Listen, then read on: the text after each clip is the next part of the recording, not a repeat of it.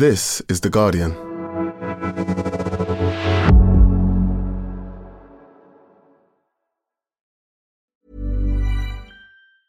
Tired of ads barging into your favorite news podcasts?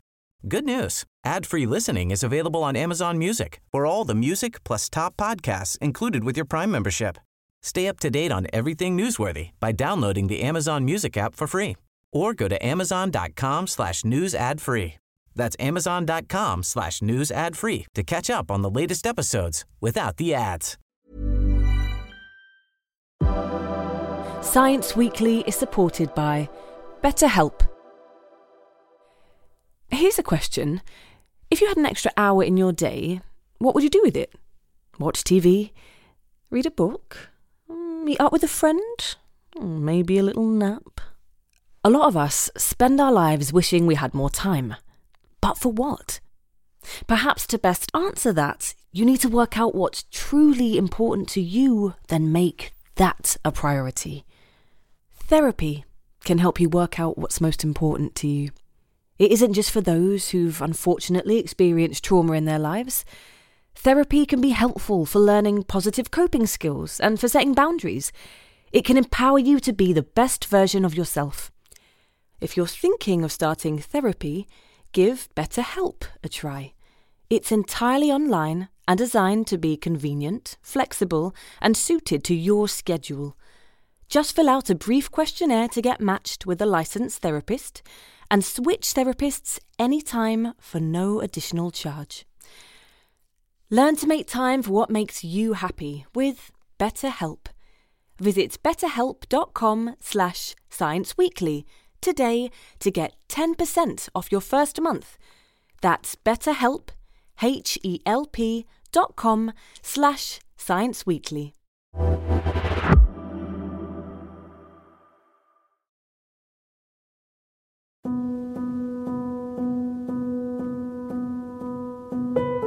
Cancer remains the leading cause of death worldwide, claiming the lives of roughly 10 million people each year. But continuous advances in medical science mean we also know more than ever about its causes and how to treat it. Earlier this month, over 40,000 specialists gathered for the annual meeting of the American Society of Clinical Oncology to share research, discuss new treatments, and ultimately save lives. So where are the biggest breakthroughs occurring? And could new drugs change the way we think about cancer forever? From The Guardian, I'm Ian Sample, and this is Science Weekly. Andrew Gregory, you're The Guardian's health editor, and you've been covering the American Society of Clinical Oncology conference in Chicago, the largest cancer research conference in the world. Give us a sense of what that meeting's like. Yeah, it's a huge meeting and it's the largest cancer research conference in the world because of the number of experts who attend. So about 42,000 oncologists, researchers and scientists arrived for this year's conference. It takes place in a huge building called McCormick Place, which is settled on the shore of Lake Michigan, and it makes for an incredible meeting place for all these people to discuss, to debate, to learn where they're making progress and also where they need to make more progress in terms of cancer research. And what were the kinds of treatments that caught your eye this year? There were lots of things that stuck out. One, in breast cancer, the arrival of a new drug that basically reduces the risk of breast cancer coming back by a quarter. We know breast cancer treatments now are very, very effective. So the way the research world is going is now looking at what more can be done to reduce recurrence in patients. And then one in ovarian cancer, where they're looking at combinations of drugs. So one of these drugs is very, very successful in ovarian cancer at the moment, but they found that adding another drug, which promotes cells that effectively kill cancer, can really have an impact in terms of shrinking tumours and making sure that the cancer's fully removed after surgery. And then a very different type of study, one in blood cancer. And this is a new form of immunotherapy that researchers are getting very excited about. This particular study was in multiple myeloma, which is an incurable form of blood cancer. And what they found was that by using this form of immunotherapy, they actually found, according to the results presented, that it cuts the risk of blood cancer progressing by as much as 74%. And what about early cancer detection? Have there been any major developments on that front?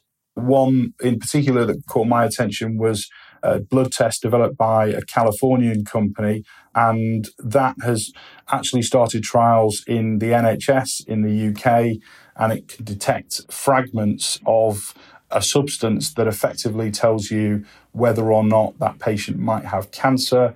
Really interesting going forward, but I have to say I wasn't totally convinced by the results on this one. I think there's a long way to go before we'd see this kind of early detection blood cancer test used in a large population. Andrew, this conference draws in, as you say, thousands of researchers who all have their results to share. How do you cut through the noise and work out which, if any, are going to be the real game changers? Yeah, it is very difficult because there is so much research being presented. But also I'd point out that this particular conference has a really high sort of bar when it comes to abstracts and discussions that are presented there. So they actually turn down thousands of studies and abstracts. And so when you actually arrive at the conference in Chicago, there is a sort of assurance that those studies that are being discussed, that are being presented, are very strong. It almost makes your job a bit harder, though, because, you know, if there's research there which is clearly bad, it's quite easy to put to one side. But if it's all actually good and you've got to then find the excellent stuff, it almost makes it a bit tougher. I wondered if there were, you know, any other treatments there that caught your eye that looked particularly significant. We've known for a long time that lung cancer is the world's leading cause of cancer death. It has been for decades. And so one study that particularly caught my eye addressed this, and they actually been looking at a new drug called osimertinib, and this drug, potentially miraculous results, although, again, I caveat that there are still further research needed. But this drug, according to the results presented at the conference, actually reduced the risk of lung cancer patients dying by half, by about 51%. And I think that really is significant because we're talking about 2 million deaths a year in lung cancer. And so if you can reduce the risk of those patients dying, there's a huge benefit globally to lung cancer patients everywhere.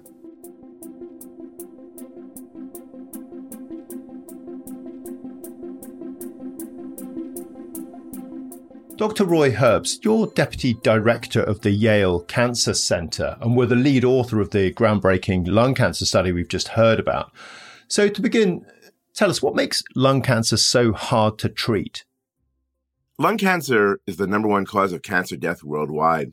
But then the problem is it's different in almost every person. It's very heterogeneous. There are just so many reasons one gets lung cancer. And what that does is that changes the molecular characteristics of the different cancers. And of course, everyone has their own genetic environment. One size does not fit all. So it's been very hard to find a treatment to use for everyone. The other problem is it's a very aggressive cancer. So when we find it, it's spread outside of the lungs more than 50% of the time. And that means it can't be cut out with a surgery, can't be treated locally just with a radiation treatment. It's a very, very difficult foe. Tell us about this particular study. What were you looking at? We know from work over the last 20 years that we can target certain vulnerabilities in a cancer. Basically, we know one of the on-off switches. It's called epidermal growth factor receptor. It's a abnormality in the tumor, a change in the genetic code that basically turns those cells, that cancer, on and causes it to grow out of control and spread. And we know that we can give patients a pill by mouth and that can turn off those cells. And we've been using that for quite some time, and we're now in our third generation of drug, the drug that we use in this trial called osimertinib. This pill targets that on-off switch and turns it off. But the idea was, what if we used it earlier in the patients who have lung cancer and are fortunate that we have found it earlier where it can be cut out? And after we cut that out, right now we've been giving some chemotherapy to certain patients, and that helps a little bit, like a 5 to 10% improvement. but not enough. There's still a 40% chance that it might come back within 5 years. However, what if that patient has this abnormality, this epidermal growth factor receptor abnormality? Then what if we combine the new drug with that, put it all together, and see if we have better results? So that's really what we did here. So this EGFR mutation helps tumors grow in some lung cancer patients, but not all of them. And this treatment is specifically for those EGFR patients. So what were the results with this? What benefit did those particular patients experience? 3 years ago at the ASCO meeting, which is held in Chicago every year, we actually presented that this pill reduced the recurrence by about 83%. But then there were still naysayers, and many said, what about overall survival? The cancer doesn't come back, but what about survival? Do people live longer? So now, 3 years later, and the results were amazing. There was a 51% decrease in death with this pill versus the placebo. This is the first time that one of these oral, what we call targeted therapies, has been used in this early setting, and it's improved survival. Looking at these two survival curves, what you do is you look at percent of patients alive on the y-axis, and on the x-axis, you look at time. It's quite clear that there's a separation in the two groups very early, and it stays separated. I think it's a huge difference. I would even go out on a limb and say, as an investigator, that some of these patients will be, in the official term, cured, meaning that they'll never have to think about lung cancer again. My goal has always been to help patients and help them live longer with better quality of life. And I think we made a very compelling case that that's now happening in this small piece of lung cancer. It's about a third of the patients, and then only about 15 to 50%, depending where you live, have this abnormality. So we're plucking off a good chunk, but there's still a lot of work to do to get the other patients. We have a lot of breakthroughs announced at these major cancer conferences, but I'm wondering whether you think we're seeing a rise in drugs based on these cancer growth inhibitors, and whether those could actually turn cancer into something more of a chronic condition, one we live with in old age, rather than something that's often seen as a death sentence. Yeah, great question. It's already happening. The idea like you live with diabetes or you live with high blood pressure and you take your medicine every day. I would say these EGFR inhibitors are exactly that. Patients take these pills, and there are many people that are walking the streets that are probably on these drugs, and you don't know it because they're basically keeping their cancer under control. What I'm seeing from this meeting is that there's more of these targeted therapies than ever before. Then, of course, we're seeing ways that we can target the immune system, and that's just historic what's happening there. Now we have antibodies that bring drugs, to specific sites in tumors. They're called antibody drug conjugates. That was a big deal at the meeting this year. And then what you're seeing is informational science, artificial intelligence, to figure out mechanism and find new drugs. And it's a very exciting time. The time from discovery in the lab to the clinic is shorter than ever before. So you learn from the patients who do well, and unfortunately from those who don't, what is it about the cancer in those patients so that we can be even smarter and more effective in future trials and in future endeavors. You sound optimistic. Very much so. We're making progress. We can't stop working. We can't stop doing trials. It's a never-ending fight, to help patients. And the one thing I really think, and I know because patients came up to me at this meeting and they've written to me, patients are happy and delighted to see that we're working to find better therapies for them, less toxic therapies to allow them to live longer.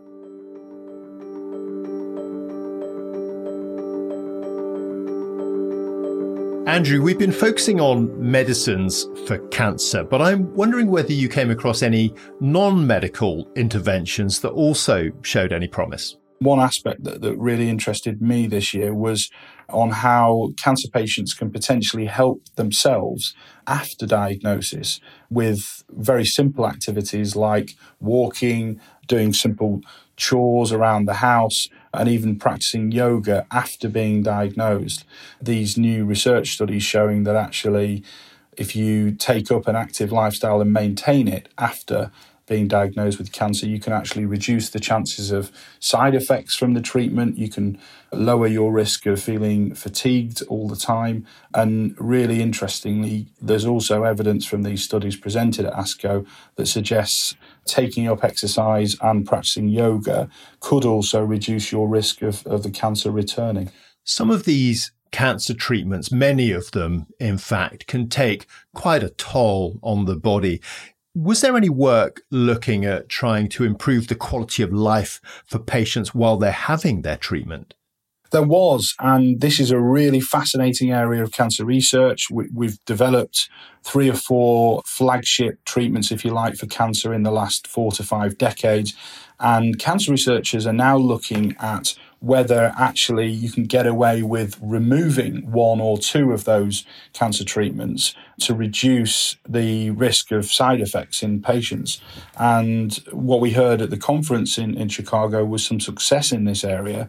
In a small study, they looked at bowel cancer patients, and they normally undergo surgery, radiotherapy and chemotherapy. And what was fascinating was in a 5-year follow-up study, they found that some of these patients, having been spared radiotherapy, had no impact on their survival. And so this is fascinating because it could really transform patients' lives if you're able to provide the treatment without radiotherapy because of the often grueling side effects. And looking to the future, Andrew, and where all of this might lead, what kinds of trends are you seeing when it comes to cancer and its impact on society? Well, another trend that was discussed at the conference was because of the world's globally aging population. What they're warning about is that in the next 5 to 10 years, we're going to see increasingly millions of people over the age of 65 into their 70s, 80s and 90s diagnosed with cancer. And that brings with it a series of complex challenges. And the warning from ASCO in Chicago was that the world is not really prepared. And so there's got to be a lot of effort put in the next couple of years to sort of set up healthcare systems to prepare for this onslaught, if you like, of older cancer patients who have very, very different needs and requirements to younger patients. There's so much information that you get exposed to when you go away to a conference like this, Andrew. I'm just wondering, how do you feel when you come back? Do you tend to be feeling optimistic or actually quite pessimistic given the challenges that we know lie ahead? It's probably a mix of the two, Ian. I mean, yes, on the one hand, having been exposed to some incredible developments in the cancer community, I do feel optimistic. But I think a note of caution is that we're obviously aware of what we've been through in the last 3 years with, the biggest public health crisis in a century and the impact COVID-19 has had on cancer detection, but also cancer treatment. And so I am optimistic about what's been discovered and the advances that are being made, potentially leading to people living longer. But at the same time, the immediate focus of cancer systems worldwide is to really get through the backlogs and provide treatment as quickly as possible to patients. Andrew, thanks for coming on. Really good to speak to you. Thanks, Ian. Thanks again to Andrew Gregory and Dr. Roy Herbst. You can find a link to more of Andrew's reporting from the conference on the podcast page at theguardian.com. This episode was produced by Ned Carter-Miles and Eli Block. The sound design was by Tony Onachuku. The executive producer was Ellie Bury. We'll be back on Tuesday. See you then.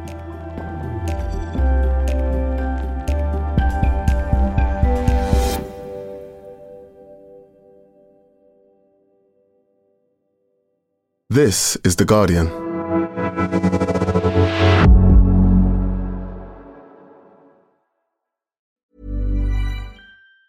Tired of ads barging into your favorite news podcasts? Good news. Ad-free listening is available on Amazon Music for all the music plus top podcasts included with your Prime membership. Stay up to date on everything newsworthy by downloading the Amazon Music app for free or go to amazon.com/news ad free.